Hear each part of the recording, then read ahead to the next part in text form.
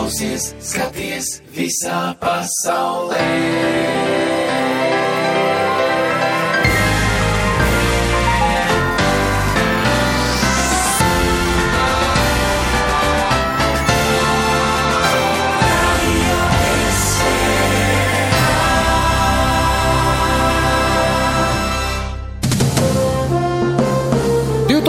2022. gadā Latvijas Olimpiskās komitejas 100-gade. Turpmāk reizi mēnesī pirmdien Radio SVH sadarbībā ar Latvijas Olimpisko komiteju ieskatīsies Latvijas Olimpiskās 100-gades mantojumā un iepazīstinās ar mūsu olimpiskajām leģendām.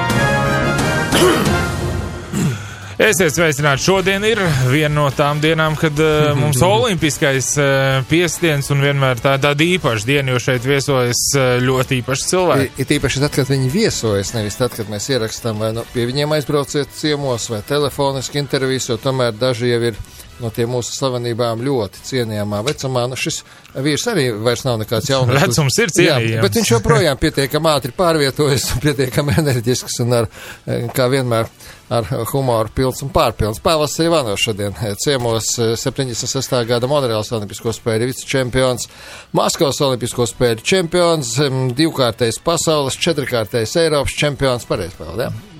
Un plus vēl viena otrā vieta pasaules čempionātā. Jā, nu rekā. Jā, nu, laikam runāsim vairāk par to zelta medaļu, jo es esmu lasījis savukārt, ka jūs sakat, ka, ja jūs gribat sabojāt man garu stāvokli, tad pajautājiet par to finālu. Nē, tā nebija zelta medaļa, tas bija, nu, es domāju, cik reizes tev jautās, nu, kāds 100 reizes par Monreālu, par to spēli ar poļiem. Visi jau tā uztraucās, un neviens tā sevišķi neuzdod to jautājumu. Jā, man ir labs draugs Edmunds Kaševskis, viņu pazīst. Jā, protams. Viņš ir latviešu polis vai poļu latvies, kā jūs vēlaties. Viņš man uz manu 60. gada dienu uzdāvināja to poļu filmu, kā poļi apspēlē. Laba dāvana. Un tur 5 diski, un katram setam ir atvēlēts viens diski. Nu, kad es esmu depresijā, es to skatos, man sieva teica, ka viņa, laikam, pienāks brīdis, ka viņa tos visus diskus izmetēs ārā, lai tas izsvietros no vispār izdzīves. Jā, labi. Gadu pirms spēlēm PSRS izlases sastāvā jau bija Eiropas čempions. Nu, tas nozīmē, ka tā vieta izlasē jau bija tāda stabila, nu nebija tā, ka bija jāuztraucās, paņems, nepaņems, tikšu, netikšu tajā sastāvā. Kaut gan konkurence jau bija ļoti liela pēc tas izlasē, kurā gadījumā? Treneris toreiz bija Česnakovs, un mēs ļoti labi atceramies ACS kā komandas treneris, un viņam piemieta viena īpatnība. Ja viņš kaut ko tev ir saskatījis kaut kur, un tu tiec sastāvā, un tu esi sešniekā, un tev ļoti daudz tiek atļauts, tā, laikam viņam bija tā melnā grāmatiņa, kur viņš to rakstīja, visu to pārējo kopums. Bet tā, vizuāli tas bija, un mēs jūtamies diezgan droši tad sastāvā. Tas kodols, kas bija, jā, sešnieks tas bija, nu, diezgan labs bija. Jā. Nu jā, bet redzi, 2 gadus iepriekš viņš nepaņēma te uz pasaules čempionātu. Tu atļāvies braukāt no Pērnavas uz mājām pa savu naudu ar autobusu, tev dēls bija piedzimis. Atļaušos teikt krievu valodā, jā, kad bija tas izšķirošais brīdis, kad viņš teica, kas brauc uz to pēdējo treneru nometni, un tā, viņš teica tā. Паша Селиванов с нами не едет, потому что он поставил свои личные интересы выше команды. Nu, redzi kā. Jā, arī tā ir audzināšanas metode tajā laikā. Un es konkurēju, man konkurents bija Viktors Borčs no ACS. Nu jā, atceramies. Un viņš tur galīgi izgāzies Meksikā. Tad no vienas puses tā, ka es biju tā, tā teikt, ka es biju priecīgs, laikam, par komandas izgāšanas, tu negribēt, bet es biju tāds, domāju, ka tiešām es laikam būtu nospēlējis labāk. To nevar tagad pārbaudīt. Vai sliktāk vismaz tad grūti nospēlēt, jā? Jā, redz kā bija, jā, bet, labi, lai paliek tie diski, bet tomēr 2-1 vadībā, 14-13 4. setā, poļi slikti uzņem servi, viss Černišovam jāsit iekšā. Anatolija, te es jums pateikšu tā.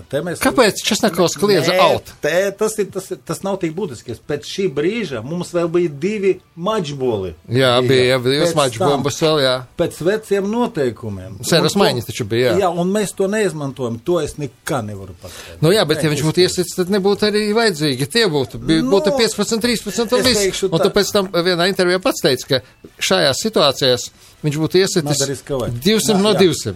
Nu, jā, es tagad mūsdienu spēlētājiem, viņas ļoti, teiksim, komanda, ko es trenēju, un dažas komandas ļoti dažas uzņēmas uz sevi tādu, tiešām īstajā brīdī noriskiet. Galvenais viņi kaut kā, baidās, tas nepareiz vārds baidīties, jā, bet kaut kā jūtās tā, ka varbūt droši paliek droši, varbūt pretinieks kļūdīsies. Bet ja pretinieks grib uzvarēt vairāk nekā tu, tad viņš nekad nekļūdīsies. Bet pēdējā setā jums bija 7-15. 6-15. Ja 6 pat. Tur morāli jau komanda bija sagrauta. Sagrauta, jā. Bet jūs jau arī pirmo reizi faktiski nonācāt tādā situācijā, jo pirms tam jau viss bija, spēles bija super pārliecinoši 3-0. Tur bija kaut kāds ārkārtas situācija. Poļi uzvarēja visas spēles 3-2, mēs visas spēles 3-0. Un jūs jau pirms tam viņus bijat uzvarējuši. Jā, mēs gan Eiropas čempionātā. Kaut gan 74. gadā pasaules čempionātā tieši viņi vinnēja. Tur, kur es nebiju. Jā. Tad vienmēr sakot, un mēs Polijā, tas turnīrs bija, pārbraucis turnīrs bija pirms olimpiskām spēlēm. Mēs arī tur viņus uzvarējām 3-0. Bet cik lielā mērā ietekmē tas, ka jūs tur pat, man liekas, olimpiskā ciemata kaut kur aizveda uz kaut kādu vēl zins, kurien jums notika kā vienmēr sapulces pēc sapulces, un kur tur treneris bija uz tām fiškām uzlīmējis tos portretus. Mans labs draugs Boseks, Rišards Boseks no Polijas izlases, viņš man stāstīja tā, ka Vagners viņam teica tā, veči. Vagners ir leģendārs poļu treneris, kura par piemiņu notiek ļoti liels starptautisks turnīrs joprojām. Viņš teica burtiski viņam, veči, mēs visu izdarījām. Viss rītā sanāks, nesanāks, jo jūs darat, ko gribi. Jā. Un mūs aizved kaut kādu villu. Tur mēs sēdējām tos uz šaha dēļa bija uzzīmēts laukums. Un tur tas Česnakovs, tas kubikus bīdīja, tur tas... Bet viņš jau bija vēl arī tās bildītas salīmējis. Jā, un katra kubika bija... Poļu spēlētāji bildītas, jā. Un es nezinu, varbūt, tagad, atgrieztu atpakaļ, man tad bija 20, cik man gadu? 24, jā. Es būtu savādāk uzvedies. Savādāk. Un es 100 punktu zinu, ka tas palīdzētu. Bet kaut kā neskatījos to spēli, es tur tiešām labi nospēlēju. Nē, to spēli var atrast, YouTube apskatīties nav problēma. Nē, tur nebija tāds fatāls kļūdas. Jā, tas gan, jā. Tas gan. Pēc 4 gadiem bija Maskava, tur jūs 3-1 uzvarējāt finālā Bulgāriju. Amerikāņi toreiz vēl nebija tik stipri. Tur laikam no tādām top komandām tikai Japāņi trūka, jā? Japāņi, jā, bet Japāņi bija, man liekas. Nebija? Nē, Japāņi nepiedalījās. Itālija bija, viss. Jā, pārējie bija visi. Situācija ir tāda. Brazīlija bija visi. 75. gadā mēs pirmoreiz aizbraucām uz Ameriku, kur mēs Madison Square Gardenā 10,000 skatītāju klātu. 7. kurā gadā? 5. Pirmo reizi atbraucām uz Ameriku, spēlēt par amerikāņiem, un mēs Česnakovs atļāvās spēlēt bez cēlāja. Katrs uzbrucējs spēlēja pat cēlāju, izējot no pirmās zonas. Mēs viņus uzvarējām 3-0. Madisonā, vecā vēl pirms remonta. Un tad 79. gadā mēs ar viņiem jau spēlējām tā. Vienalga mēs viņam bijām 79. gada turnējā, arī visas spēles uzvarējām. Pirmo reizi mēs viņi mums uzvarēja vienu setu apakšgrupā Argentīnā. Vienu setu viņi uzvarēja, tas bija. Tā, un tad sākās viņas augšupējā. Bet jums jau Maskavā tur arī bija tā situācija tāda, nebija vienkārši futbolisti bija zaudējuši, basketbolisti bija zaudējuši, handbolisti bija zaudējuši. Pēdējā cerība, tas ir no vīriešu komandām. Pakoji. Arī tā sauktās, kā Krīs saka, Nakačkas bija kā tādas. Nebija Nakačkas. Platonovs. Platonovs ir cits treneris. Viņš mūs nosargāja no visa tā, no visiem tiem priekšniekiem, no visām tām visu kaut kādām lietām, treniņi nopietni, visu kaut tikai darat savu lietiņu, kā jūs mākat, nevajag neko izdomāt, pāri tīklam nav jāliec, būs pasaules jauns rekords, augstslēgšana. To nevajag. To vienalga volejbola sacensību laikā neieskait, nereģistrēs tik un tā, jā. Tieši tā. Jā, aha. Tā kā redz, olimpiskais sudors, olimpiskais zelts un liels kārdinājums tomēr bija aizbraukt arī uz Los Angeles uz 84. gadu. Tas ir gatavoja. Bet kuram ienāca prātā, to jūs diez vai ziniet, Harkovā, kas iebējāt ar amerikāņiem 2-2 pirms 5. seta pienākt un pateikt komandai, mēs nebraucam uz Los Angeles. Tur bija šitas, es tagad turītās es atcerešu. Labi, kurš pateica, tas ir viens. Jā, tas nav Maskavas komitejas. Bet kā var tādā brīdī to... Tās bija pārbaudas spēles, tās sērija bija, nekāds traģēģijas nav. 2-15 bija pēdējā setā līdz ar to. Ko tad? Labi, es teikšu, pa seviem teikšu. Es biju 2 spēlēs, ja? Piedalījos 2 spēlēs. Čali pa vienam. Bet bija tādi, kas nereizes nebija. Sarakaļiets, izcils spēlētājs. Jā. Izcils spēlētājs. Viņam bija jābūt olimpiskās spēlēs. Un es domāju, ka mēs būtu, es nezinu, kā būtu, ja būtu, kas būtu, ja būtu. Bet, ja mēs spēlētu, mēs laikam spēlētu nesliktāk pa brazilīšanu. Finālā jūs spēlētu, visticamāk. Es ceru, jā, ceru. Un vēl, man grūti komentēt, es to nekad nesapratašu līdz galam to visu, kas man liekas, amerikāņi arī nesaprata, jo, cik es esmu dzirdējis, man vienreiz stāstīja, tagad to varat atkārtot, jūs tur to Harkovas viesnīcā bāru iztukšojāt kopā ar amerikāņiem. Tur bija tāds festivāls, ka tur vispār, tas bija tāds... Televizora pa logiem nelidoja ārā, kā Rolling Stone dzīvošanas viesnīcā. Bet amerikāņi tā arī nesaprata, kā tā var būt. Tas bija pēc tam, kad uzzinājāt, par to nebraukšanu. Jā, tas jau vakarā pēc tam. Platonovs teica tā, ka viņam jāuzstājās centrālā televīzija, lai viņš pakomentētu šito te pasākumu visu. Viņš teica tā, sami prидумали, sami разговаривать, рассказывать. Viņam priekšnieki lūdza, jā. Viņš bija tāds diezgan tāds, Jā, paši stāstiet, jā. Jā, paši izdomājiet, paši stāstiet un paši paskaidrojiet, kāpēc tām jābūt un kāpēc nedrīkst būt savādāk. Bet jums toties pēc tam bija egzotisks brauciens uz Kubu, pēc kura tu teici, ka Pāvēl dari visu, lai vēlreiz turien nebūtu jābrauc. Es neko negribu teikt par tiem kubiešiem, pa valstu un tā tālāk, bet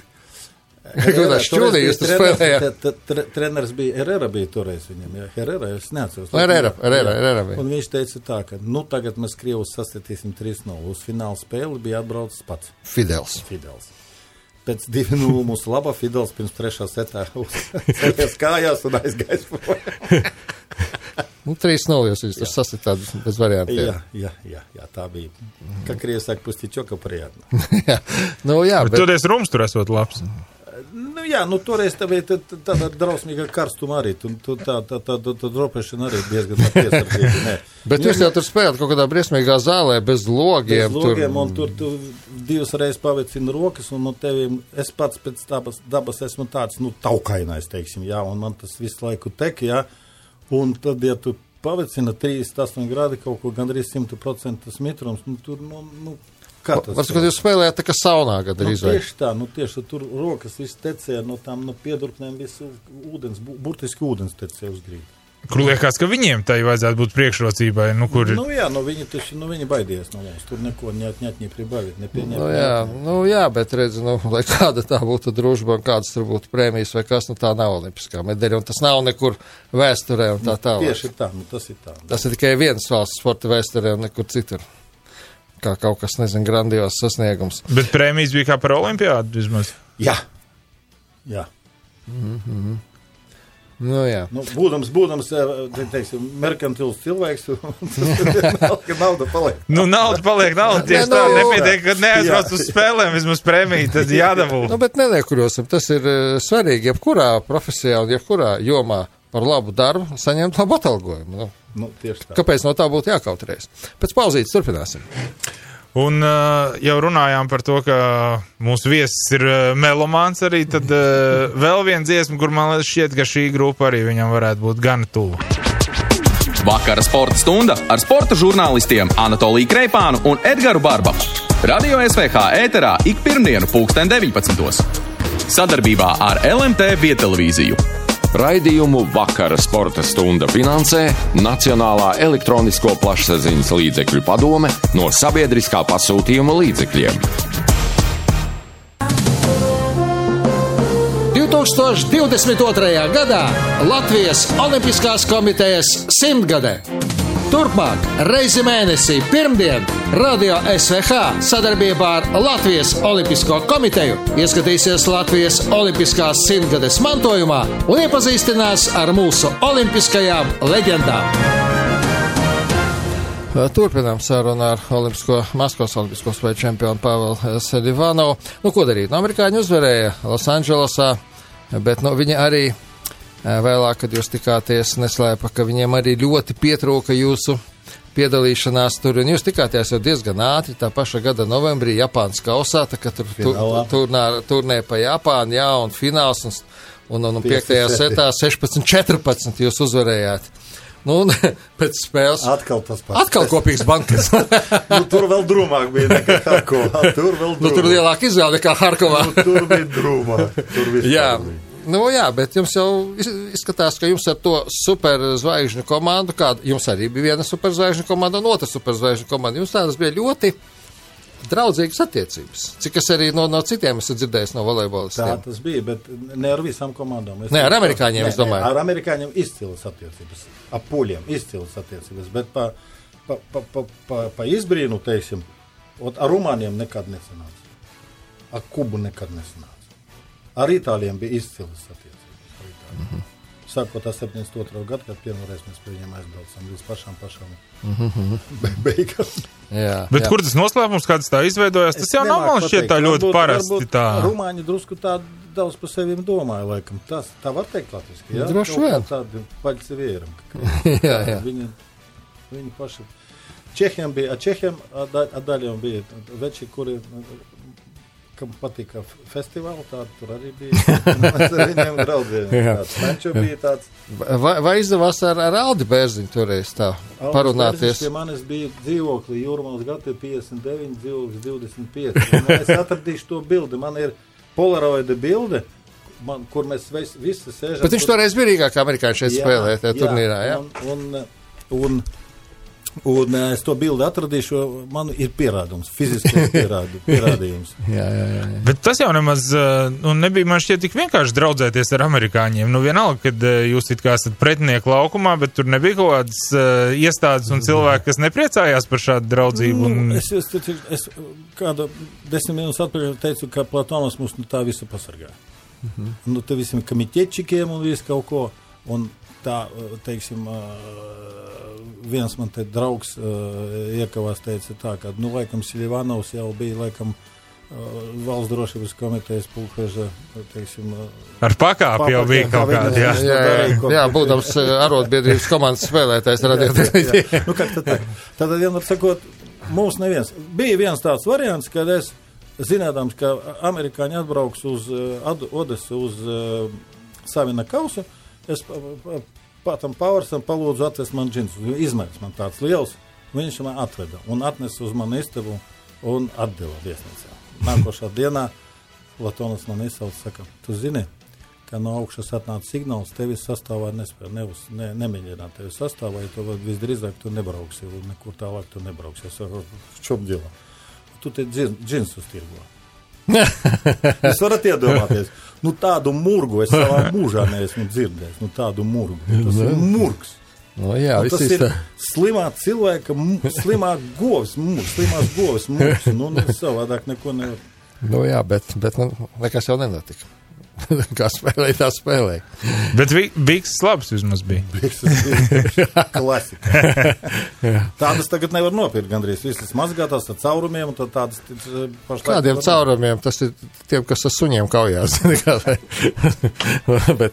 bet, un pēc tam vēl viena tikšanās. Mums bija labs gribas spēles 86. gads Maskavā. Jā, tas arī bija. Ar amerikāņiem. Un tur 2-2 un Nu, tur bija īpaši 5. sets, tu tur bija nosēdējis līdz rezultātam 13-11 soliņu. Pēc tam man sauc uz laukumu, un es man gandrīz... Tevi pameta zem tanka, ko sauc par Kirei servi. Un es tik domāju, nedod Dievs tagad kļūdīties tu visu savu karjeru, ko tu esi izdomājis, un ko izveidojis kaut kā labi vai slikti, un tagad tu ar vienu šito kļūdu tu vari visu norakstīt. Nu, bet tu tur izvilki baigo bumbu toreiz. Nu, tur bija, jā. Nu, tas ir jāredz, to nevar izstāstīt. Un mēs aizbraucām uz Ameriku, un tad mēs Ņujorkā pirms spēles kājām uz to Madisonu, pastaigājām apkārt, un viens man pieskrien. Saka, I have seen you save this ball. I have seen it's you. I have seen you save this ball. Tas bija diezgan iedvesmojuši. Jā, bet var redzēt, ka arī Angļoda apguvāt visu komandu droši vien ar amerikāņiem balējoties. Tur nebija tā, ka mēs Lors runāja angliski brīvi. Viljars Lors, Igaunis, diemžēl zem zemes. Jā, un pārējie tā neoči. Tad jūs tulkojāt? Jūs bijāt abi tulki, jā. 75. gadā es biju oficiāls tulks, es kaut kas teicu tā. Tu māki runāt viņu valodā, būs mums pa tulku komandā. Mēs visu laiku kur tu iemācījies augstskolā? Nu, tur tāda tu RTU taču studēji, vai ne? Tu jau esi radio spečuks. Es atnācu, sāku mācīties tur, un man ar to valodu bija, galīgs štucars bija. Un Ezerīte pasniedzēja un Maizīte pasniedzēja, kuras ar manīm, kas saka, Krievi individuāli, jā? Un es tik tagad esmu viņām abām divām pateicīgs. Es pat nezinu viņas, kā viņas veseli, kā viņas dzīves veseles, bet viņas tad sākumā Ezerītes kundze, viņa nirdza par mani, kā es runāju. Un Maizītes kundze, Ezerīte pēc tam bija. Un tad visi nirdza, un pēc tam mēģināja palīdzēt. Un pēc tam 75. gadā bija jākārto valsts eksāmenis, un es tiku no Amerikas atbraucu. Un viņš man teica tā, es jūs pasauksim. Es ienācu tur komisijas, sēžu no valsts eksāmenis. Pastāstiet, ko es viņam angliski saku, es tikko atbraucu no Amerikas, es jūs esat brīvs. Un viņi tā tas bija. Es tagad saliktām rokām, Anatoli, jūs redzat, jā, ka tām divām pasniedzējiem, kuras mani izvilka no tās bedres, tas būtu kauns, ja es nebūtu iemācījies to angļu valodu. Jā, tas gan, jā. Bet redz, tu arī pabeidzi studijas, cik gados, lielie sportisti, tas arī likumsakarīgi. Var jau, tā laikā jau bija daudzi, kas bija ļoti tālu no sporta, kas tā, neteiktu, ka ļauni, bet tā paņirdzi nedaudz. Viņš jau tur mācās 7, 8, 10 gadus, bet viņi nevar iedomāties, kāds bija tā profesionālā sportista režīms. Tajā laikā, lai to apvienot. Jā, protams. Atbraucam no pasaules meistarības no Itālijas. Dekāns sagaida lidostā un saka, apsveicu, puķītes, sievai puķītes.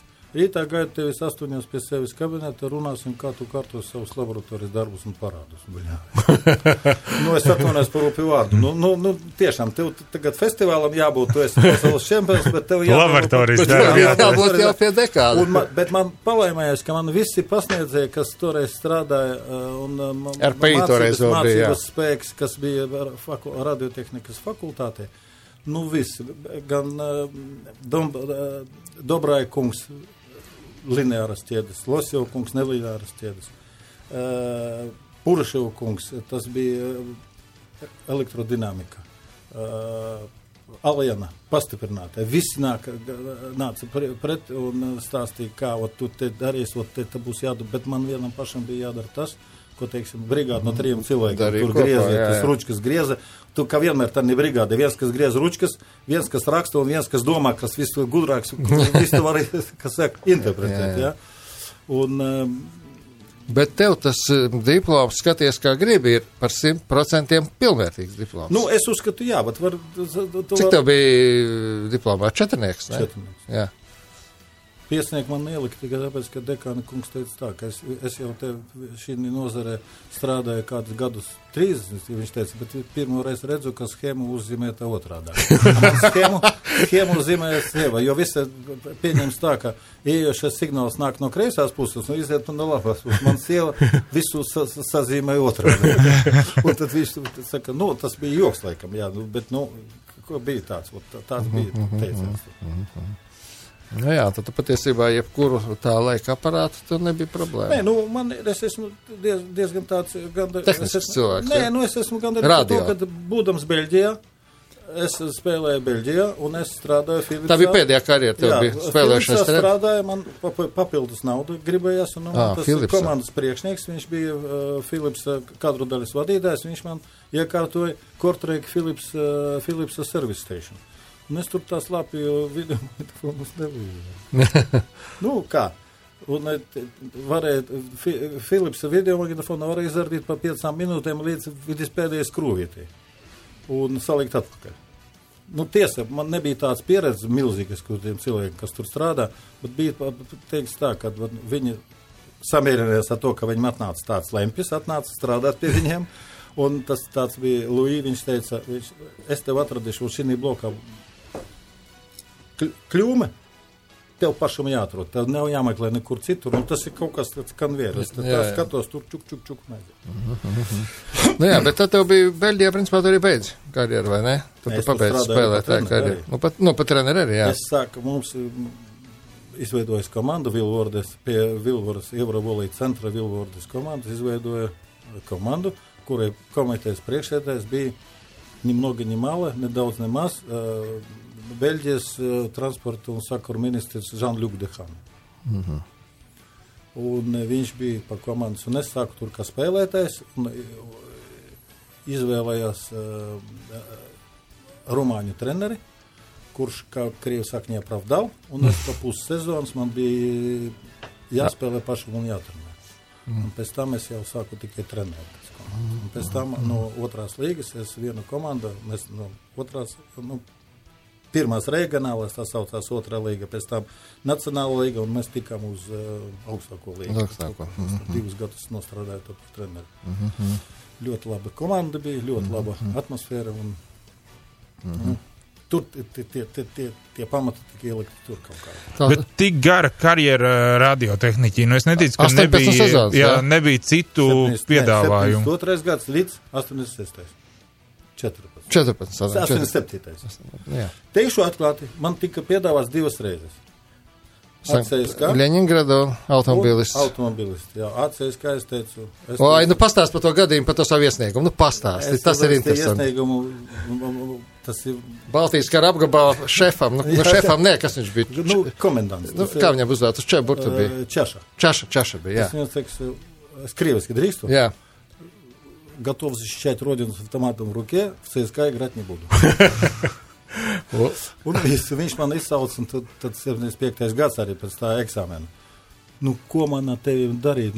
Ko es tagad, tu vari iedomāties, ko tu tagad dari? Tagad man te ir no augšas atnāca gandrīz pavēle tevi iesaukt, un tev jāspēlē CSKA. Es saku, dariet, ko gribat, es nespēju. Un man ielika te brasā, apgabala, Baltijas apgabala hospitāls. Un meklēja man paldies Dievam, tas traumas bija daudz, kur viņi teica, ka normāls cilvēks ar tām traumām, diezgan... Automāti nevar noturēt. Un tad fināla komisija, un viņi saka tā, bet kā, stop, jūs taču profesionālais sportists, kā jūs varat spēlēt, ja jums tādas traumas, es saku, un es teicu, tur bija viens pulkvedis sēdēja, es saku, kā gribat tā rakstiet, ko es darīšu? Kā jūs runājat, kā jūs atļauties tā runāt ar rupi, ko jūs te par sevim domājat? Es saku, ko es teicu, kā jūs domājat, ka es varu dienēt armijā vai nevaru, rakstat, ko jūs gribat, un kā jūs to visu pasākumu redzat. Jā. Un uzrakstīja, ka... Toreiz rakstīja arī, kā to krieviski sauc, Negodinks strojevой службе. Нет, в мирное время. Мирное время, jā. Negodinks strojevой, a военная к нестроевой. Jā, tad tev tur kaut kādās palīgi dienestos tur iesaukt. Un pēc tam bija Platonovs piedāvāja. Uz Leņingradā. 76. gada, un viņš jau runāja ar sievas māti, es teicu, Вячеслав Алексеевич, со всем уважением, я не хочу играть в вас. Es domāju, ka es pareizi izvēlēju. Jā, radēties tomēr, tu izvēlējies pareizi, un 80... Un es 2003. gadā Platonovs teica, Вячеслав Алексеевич, krieviski drīkst vēl, jā, tas citāts. Одну вещь я хочу вам сказать. Ленинградский автомобилист никогда не будет чемпионом СССР. Viņš gandrīz leca kājās līdz griestiem. Люблю тебя. Tomēr mēs vienreiz uzvarējām. Nu kā, mēs jau uzvarējām leģendārā čempionātā. Jā, bet tomēr mēs kausa mums bija nevienreiz viena un 6 reizes mēs otrie bijām. Man patīk tā. Tā bija patiesībā tajā, ja tā ņem klubu līmenī, tā bija spēcīgākā līga pasaulē tajā laikā. Jā, un es teikšu, man patīk to atcerēties, viss tas tādas sīkumiņas, pēc tam pēc kaut kāda brīža es to cilvēkam atgādinu. Nu, tā jau ir, jā, tā ir. Nu jā, bet redzēji, tagad tu trenē sieviešu izlasi. Mēs volejbola tematu tomēr ar volejbola tematu pabeigsim ar tādu pašreizējo.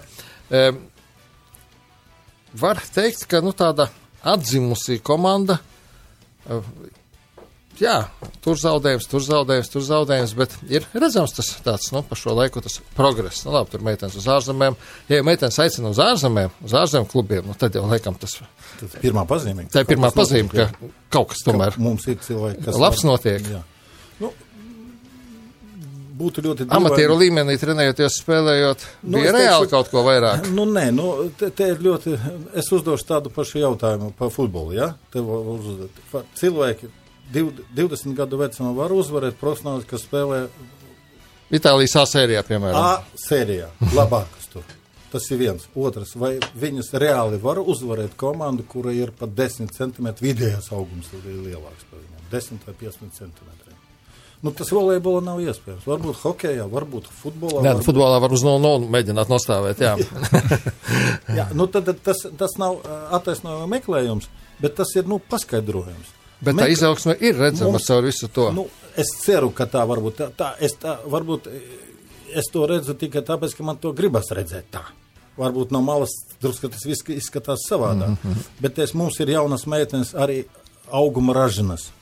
Mēs tagad ar Andreju Ģinoko mēs strādājam RVS komandām un izlasē arī, kamēr strādājam. Jā. Un tad mums ir plāns, kā tos mēģināt pievilināt garās meitenes, lai ne tikai basketbolam viņas aiziet ne tikai uz basketbolu vai uz šito teikt, kas saucās tas florbols. Ne, florbolā tur nav.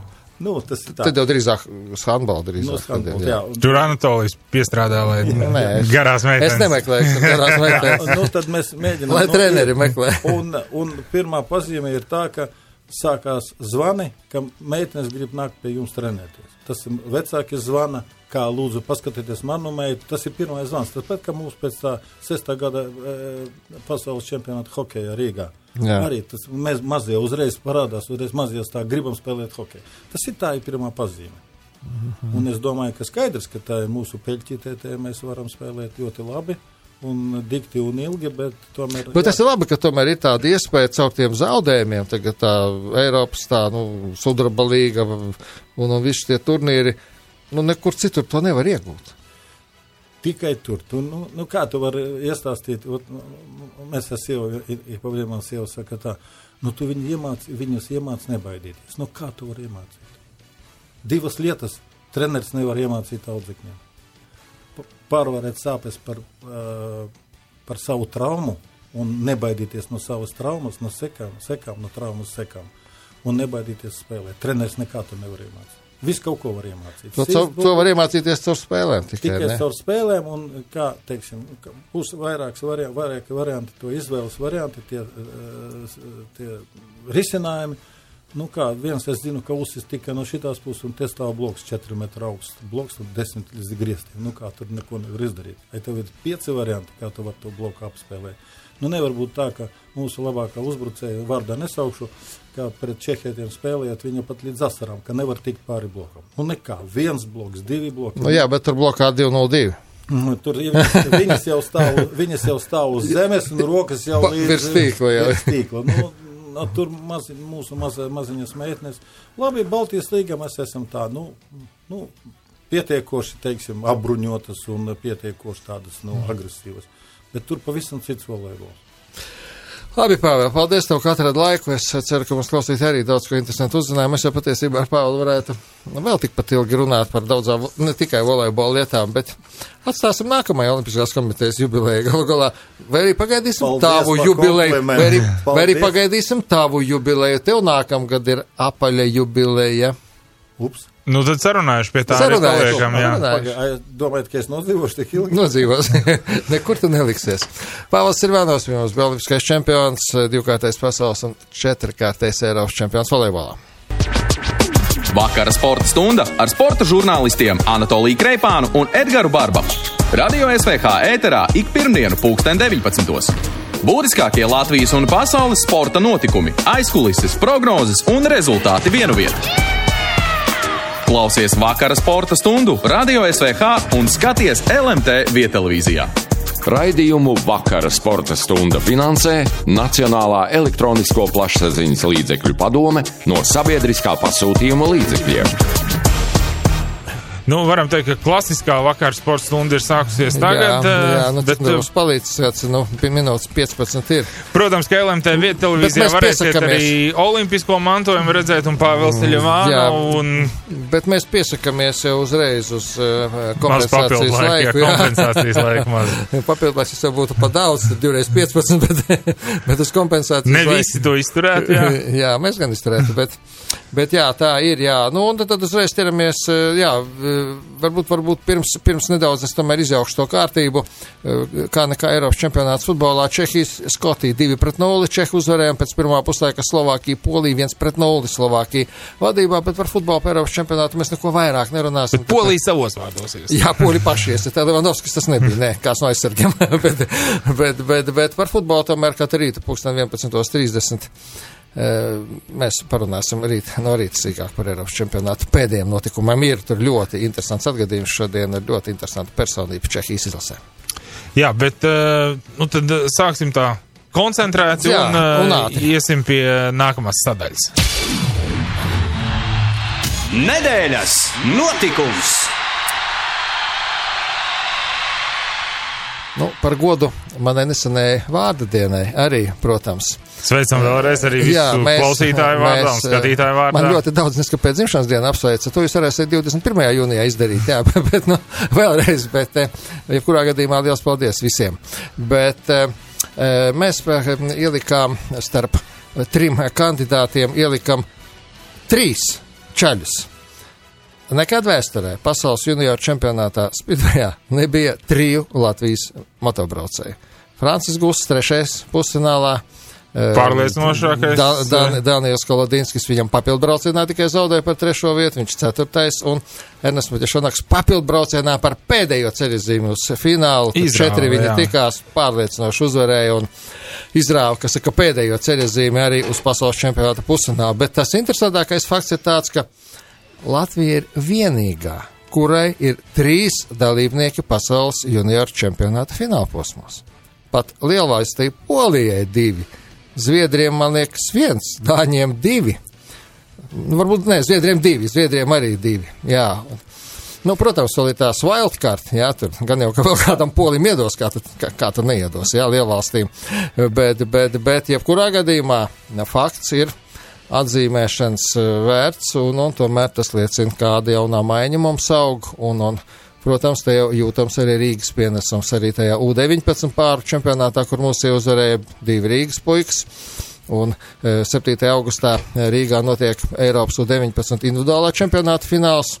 Ernests Muķešonaks un Francis Guss tur jau ir. Cerams, ka iekļūs arī Ričards Ansviesulis. Viņam vēl jāizvada savas pusfināla sacensības, man liekas, 26. jūnijā Divišovā, Čehijā. Lūk, tā ne pirmo reizi mums kā nedēļas notikums ir Speedways, bet junior, gan pilnīgi noteikti. Jā, nebija jau iepriekš arī iemesli atklāši sakot, jo tomēr pasaules čempionāts ir pasaules, un juniori tur ir līdz 21 gadam, un mums tikai Danīlam pēdējā sezona juniora vecumā, bet gan Ernests, gan ir tīpaši Franci, man liekas, vēl 3 sezonas juniora vecumā. Bet turpinot par motorsportiem. Jā, Pauls Jonas pirmajā braucienā izstāšanās, kritiens un izstāšanās, 2., 3. vieta ļoti skaistā braucienā. Te mēs redzējām tie, kuri, es nelasu parastos komentārus, bet kādreiz ielic acīs tur Facebookā kāds, kaut ko, piebremzējiet mazliet, jā, ja kādā braucienā kaut kas nesanāk, nevajag rakstīt, ka, ko tu citu no šitā ceļa var sagaidīt. No ceļa, kurš bija pasaules čempions un kurš vairāk kā gadu vispār nav piedalījies sacensībās. No otrajā braucienā viņš apklusināja ļoti daudzus pēdiņās speciālistus, pēdiņās ekspertus un apliecināja, ka viņš prot braukt ļoti labi, ļoti ātri. Bet pirmajā braucienā tas bija tāds gadījums, kāds ar Paulu nekad nebija noticis. Jo es sākumā arī nesapratu, tu atsāki braukt, vēl viss brauciens priekšā, līdz punktiem tomēr var tikt. Izstājās, jā. Un pēc sestā apļa nobrauca malā. Ja tātad kritiens bija, divas versijas. Vai pats sasitās, bet tā, ka pēc tam parādījās ziņa, ka nē, viss labi. Tātad kaut kas ar moci. Ar moci notika tāds gadījums. Kritiena brīdī atskrūvējās benzīna tvertnei vāciņš. Un pa tiem 6 apļiem, motociklis tomēr nav spidvējs, tu to lēc un viss kaut kas. Benzīns izšķekstījās, vienkārši beidzās degviela. Un tāpēc Pauls Jonas bija spiests pēc 6. brauciena nobraukt malā un pēc tam turpināt vairs patiešām nebija nekādas jēgas. Tas nav tā kā iebraukt pitstopā, kur tev uzpilda un braukt tālāk. Jā, kuriozi, skumji un kuriozi vienlaicīgi. Bet otrajā braucienā, protams, lielisks brauciens un cerams, ka 27. datumā nākamajā posmā Lielbritānijā būs arī 2 labi braucieni. Turklāt viņš pats ir teicis, ka sāks to sezonu mierīgi, netrakojot. Viņš pats jau nezina īsti, kādā formā viņš pašreiz ir. Un arī no viņa teiktā, ka tik labi uz lielā moča viņš nekad nav juties vēl. Kas arī priecē. Un ja tu vari netrakojot nobraukt 3. vietu, tad es gaidu, kas būs tad, kad tiks ieslēgts uz 100%. Ja Pauls stabili brauks pirmajā sešniekā visu sezonu, viņš būs arī kopvērtējumā stabili pirmajā sešniekā MXGP klasē. Viņš ir tā līmeņa braucējs. Viņam var kaut kas izdoties, neizdoties. Jebkuram varbūt var kaut kas izdoties, neizdoties. Kairoli arī piedzīvoja kritienu un zaudēja 1. vietu braucienā. Pirmajā, man liekas, vai 2. Labi, tas nav būtiski, bet tā notika. Tas ir Kairoli, tas ir 9-kārtais pasaules čempions. Un pēc neoficiālas informācijas vēlāk tiks pārbīdīts posms Tiegumā. Šonedēļ vajadzētu parādīties oficiālajai ziņai, un tāpēc es neizplatīšu neoficiālas ziņas, bet ir tāda informācija, ka varētu pārbīdīties vēlāk. Iemesls ir viens. Kas tas par motokrosu bez skatītājiem? Es tieši gribēju teikt, ka no tā izriet droši vien, ka cerams varēs apmeklēt vairāk cilvēku.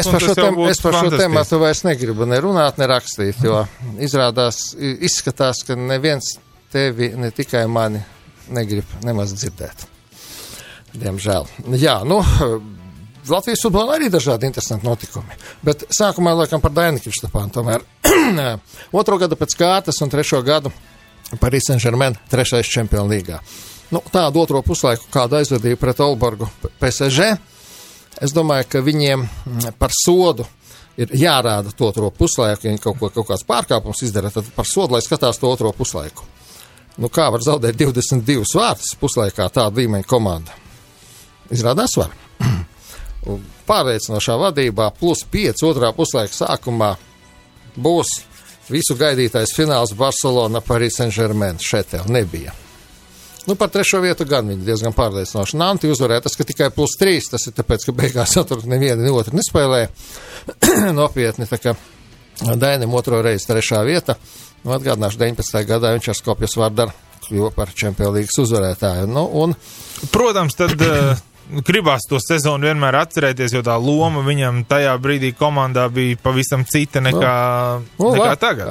Spēlēja par 3. vietu, jau viņš vairāk bija savā vecajā lomā. Tur jau viņš arī 3 vārtus tāpēc guva, un tur jau viņi, vispār jau unikāla situācija bija. Ārējā līnijā PSG spēlēja Krištapāns un 2 trīskārtējie pasaules labākie handbalisti - Mikels Hansens un Nikolā Karabatičs, kurš pēc savainojuma 1. reizi kopš 17. oktobra atkal izgāja laukumā pusfinālā. Interesanti kompānija. Par futbolu tātad turpinot. Par vietējo. Pēdējais jaunums tāds, ka Jurmās Spartakam. Zubs poļu speciālists vairs nav galvenais treneris, burtiski pirms dažām stundām tas kļūst zināms. Jā, Spartaks arī tātad pēdējā spēlē 1-2 zaudēja Liepājai, bet jauns treneris, un tagad mēs zinām arī kāds ir Rīga FC Nu, tas bija absolūtais. Šis ir absolūtais sezonas pārsteigums, es atļaušos tā izteikties. Bez kaut kādiem zemtekstiem, cik tas ir slikti vai cik tas ir labi. To mēs ar laiku uzzināsim, jo tomēr ir ielikt šādā komandā, kas cīnās par titulu un tūdaļ ies uz Eiropas kausiem sezonas vidū. Nu, es atklāt sakot, Andi Rihertu neapskaužu un novēlu, lai viņam izdodas. Rihards tātad no Metas uz Riga FC. Jā, no komandas, kurā viņš visu savu apzinīgo trenera karjeru ir nostrādājis, bet no otras puses, viņam ir, manuprāt, pienācis laiks spērt nākamo soli savā karjerā. Jā, vai tu to dari, vai tu mūžīgi paliec Metā, jā. Jā, tieši tā. Neviens nesaka, ka Meta ir slikta komanda. Viņi ļoti labi pastrādāja visā šai laikā, un paskatāties, cik Metas futbolisti spēlē citos klubos, un kā šie jaunieši arī šo sezonu spēlē. Viņi nespēlē Eiropas kausos, un viņiem tur nav jāspēlē nemaz pēc tādas loģikas šajā brīdī. Bet es teiktu tā, ka tas ir arī skaļākais transfera darījums vispār, ņemot vērā gan spēlētājs, gan treneris, gan šo sezonu, kas ir bijis. Jā, varbūt tur Noā ienākšana vēl varētu būt skaļāk. Un arī Ventspils aiziešana, teiksim tā. Un uz to es skatos ar tādām bažām, par nākotni domājot, jo labi, šo sezonu viņi pabeigs droši vien, bet kas būs tālāk, jo tomēr piedalīšanās Eiropas kausos, tas ir labs iegans piesaistīt arī atbalstītājus. Un turklāt arī pati piedalīšanās te vienas naudiņa. Ievērojama ciparu, un ar katru gadu tā naudiņa kļūst ar vien lielāka. Bet tagad, ir ļoti viegli, var ļoti ātri zaudēt futbola centru kā tādu. Tas, ka Ventspils ir tāds vērtīgs futbola centrs Latvijā, tas ir pierādīts. Lai kādas tur bijušas tās aizkulises un pēdējo gadu notikumi un tā tālāk, jā. Bet tā tas ir. Un šeit pat nav svarīgi tas, ka Ventspils joprojām ir vienīgais Baltijas valstu klubs, kas ir spēlējis Eiropas kausu grupu turnīrā. Eiropas līgā, proti grupu turnīrā, jā. Bet šogad viņiem jau tagad sastāvā ir virkne ļoti interesantu, talantīgu vietējās akadēmijas audzēkņu. Un tas nav no labas dzīves. Leģionāri brauc prom, un tie jaunie puikas ļoti cienīgi spēlē, un var redzēt, ka no viņiem var izaugt labi meistari, un tad, lai viņi aug. Un mēs vienkārši nedrīkstam zaudēt šo. Tā nav tikai Ventspils rūpe, tā visa Latvijas futbola, manuprāt, tāda rūpe, ka, lai mēs nezaudētu šo futbola centru. Mēs esam zaudējuši virslīgā Reizekne, mums vairs nav. Vienu brīdi pat Daugavpils nebija, tagad par laimi viss ir sakārtojies, ar labu komandu ir atpakaļ. Liepāja bija zem liels jautājums zīmes tieši tā, un Valmiera cik gadus nebija virslīgā, jā, nav mums tik daudz to tādu stabilo atbalsta punktu. Ventspils ir viens no tādiem. Būtu dīvaini, ja nākamajos gados Ventspils nebūtu Metas konkurenti gan pēc tā, ko viņi dara, audzina jaunos, gan arī turnīra tabulā. Tur pēc loģikas nekam citam nevajadzētu arī būt. Lai audzina talantus, lai pārdot un pelna klubam līdzekļus caur to. Arī tas ir ceļš, ko iet ļoti, ļoti daudzi klubi visā Eiropā. Un Dienvidamerikā. Jautājums par to, kā rīkoties Latvijas futbola federācijai, vai sodīt vēl kaut kā? Viņi te izteicās par kaut kādu sodīšanu, droši vien, bet varbūt, ka būtu daudz liederīgāk padomāt par atbalstīšanu šajā situācijā, jo tie čaļi, kas tagad spēlē, un tie, kas trenē, viņi nav ne pie kā vainīgi. Tie vainīgie jau ir sodīti. Viss, sots jau ir saņemts. Jā, galvenais būtu iedot pareizo to signālu tajā, bet tiešām tas sots ir tik nopietns, man šķiet, ka tur, LFF varētu domāt, un neko jau vairāk jau nevar vairs nosodīt, kā ir iedots, jā. Patiešām varbūt pietiek, jā, bet labi, tā kā šeit jau šonedēļ jau ir nākamā kārta, un šonedēļ centrālā spēle RFS Rīga savā starpā. 17. datumā 8. vakarā Arkādijā, diemžēl bez līdzekļiem. Nē, tur vakcinētiem, kas tur drīkst iet, bet es kaut ko tādu nezinu, nevienā citā Eiropas valstī. Tad jau 30% mums ir no nācijas pamatiedzīvotājiem. Nē, labi, par šo tematu mēs nerunāsim, tas ir citu raidījumu temats. Bet arī, tādas, es teiktu, pirmās īstās ugunskristības arī Rihardam pirmā spēle izglābšanās pret Jūrmalu Noā. 1-0 pēdējās minūtēs. 90. Čornomordijas iesit. Skaisti iesit. Iesit skaisti, izglābt treneri, izglābt, tomēr neviens negrib sākt un debitēt ar zaudējumu, bet te jau tev nākamais pretinieks ir principiālākais, kas ir, un faktiski spēle, kas var daudz nozīmēt pēc tam arī par čempionu titulu. Jā, medaļas vēl neviens nepasniegs nākamajā rītā vai 17. datuma vakarā, bet šī spēle var būtiski ietekmēt titula likteni. Var ietekmēt. Vai ietekmēs, neietekmēs? To mēs uzzināsim. Vēl jau galu galā vēl 2 reizes būs jātiekas savā starpā. Bet abām komandām vienāds punktu skaits un RFS 1 spēle mazāk. Tā kā... Jā, un tie, kas uzvarēs, tie arī būs līderi pēc nākamās spēles. Tie būs vienīgie līderi. Ja būs nešķirts, tad būs nešķirts. Jā. Tad būs Valmierā iespēja pietuvoties. Jā, Valmiera atpaliek pa 3 punktiem. Jā, un es neceros, ko viņam nākamā spēle, es neskatījos. Ar Spartaku nav, nē. Ar Metu? Ar Metu viņiem. Nu, tur arī jaunajam trenerim ir. Bet Valmiera arī negrib jāuzvar tā spēle. Viņi Daugavpilī izglābās no 0-1, viņi tur 3 minūtēs 2 vārtus iesit, un Krolis atkal izcēlās, un jaunais Ukrainas spēlē. 2-1 uzvarēja. 2-1 uzvarēja, un Valmiera. Tā kā pirmais trīnieks turpina būt stabils, mainās spēlētāji komandās, treneri mums mainās, nu jau 4 komandās šo sezonu ir nomainījušies treneri, sākās ar Ventspili un turpinājums tātad Rīga Meta, nu tur tas kā tā, ka savstarpēji saistītas tās maiņas bija, un tagad arī Jūrmās Spartakā būs jauns galvenais treneris, nu pagaidām Zuba asistents izpildīs pienākumus. Jā, nu ko mēs vēl, kas mums vēl jāpiemina noteikti, kaut kas no basketboliem. Nu, Strelnieks pirmais Latvijas basketbolists VTB čempions, bet es nedomāju, ka Jānim ir liels gandarījums par to, jo viņš jau labu laiku nespēlē un arī neturpinās savu karjeru CSKA. Nu, novēlēsim Rolandam Šmitam kļūt par Spānijas čempionu. Kopā ar Pau Gasolu. Kopā ar Pau Gasolu vienā komandā, jā, jo tomēr, neizdevās uzvarēt Eirolīgā, tad, lai izdodas ACB līgā. Jā, par basketbolu runājot, tur NBA fināli, protams, tuvojās šobrīd. Stanley Kauss arī, nāks tur tie fināli, tad mēs, protams, arī par Ziemeļamerikas notikumiem parunāsim, protams, vairāk. Mums ir zināms, kas piedalīsies atcelšanā Olimpiskajās spēlēs, plēsnieks Suharevs. Šonedēļ Latvijas čempionāts riteņbraukšanā šosejā, gan ar individuālo startu, gan grupas brauciens, tur sarēķinot Latviju, Lietuvu, Igauniju, visas 3 valsts, man liekas, ka 5 olimpieši piedalīsies. Nu, un pēc tam Nēlands un Skuņš dosies uz Tour de France. Savukārt mums tāda arī skumja ziņa šodien, zinām, vienu sportistu, kas pilnīgi noteikti nepiedalīsies Olimpiskajās spēlēs.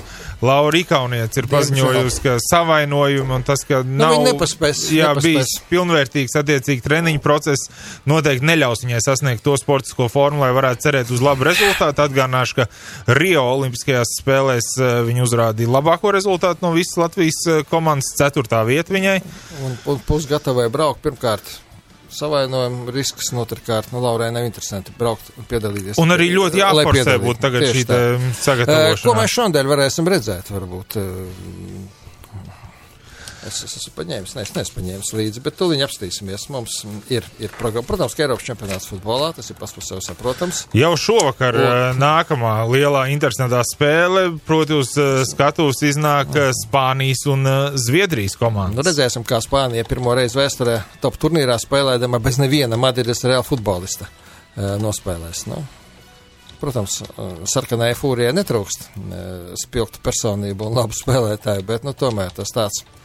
Poļi izlīdzināja pat rezultātu 1-1 pret Slovākiju, tā kā tur ir neizšķirts un